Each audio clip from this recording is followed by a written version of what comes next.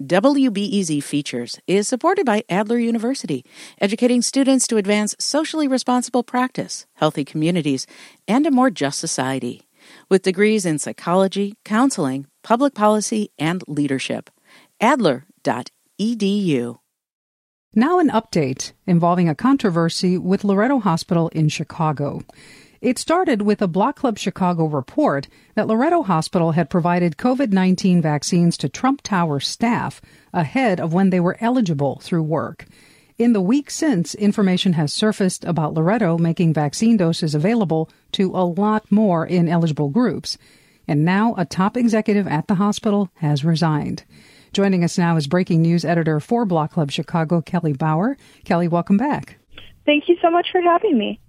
So, Kelly, catch us up a little. Last week when we talked about the vaccination event at Trump Tower. Then WBEZ reported that Loretto Hospital offered shots to more than a dozen Cook County judges and another person of their choice. What other groups have you found that Loretto vaccinated ahead of time?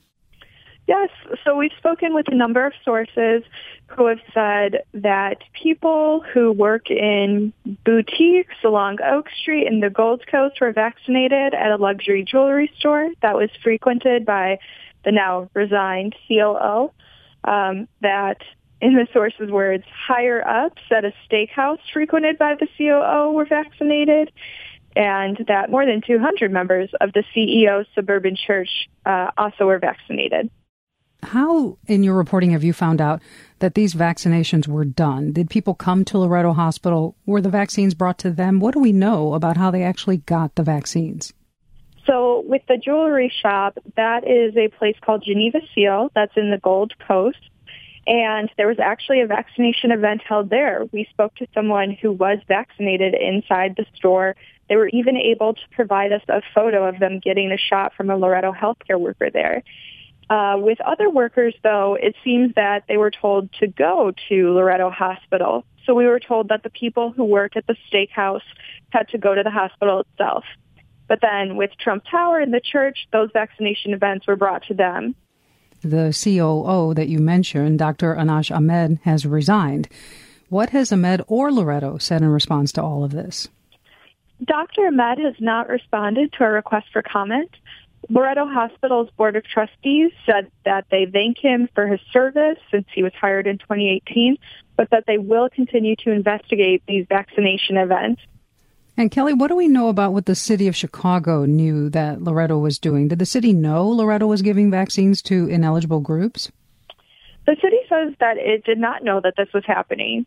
In the case of the church, Loretto said that it asked for permission, but Dr. Arwady, the head of the city's health department, says that she doesn't recall that happening, that it might not have even reached her level.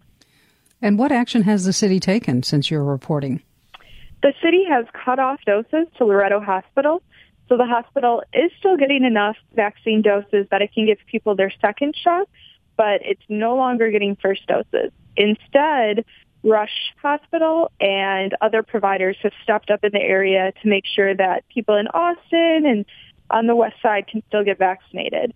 The city is also investigating, and Mayor Lightfoot has said that she thinks there needs to be an independent investigation of the hospital's vaccination processes.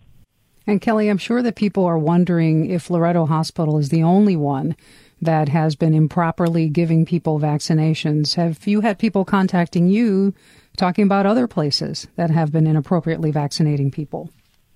Absolutely. We've received a lot of tips about ineligible people getting vaccinated and things like that we are looking into.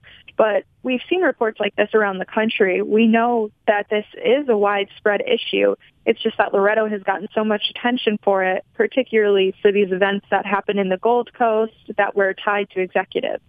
That's Kelly Bauer, a breaking news editor for Block Club Chicago. This is WBEZ.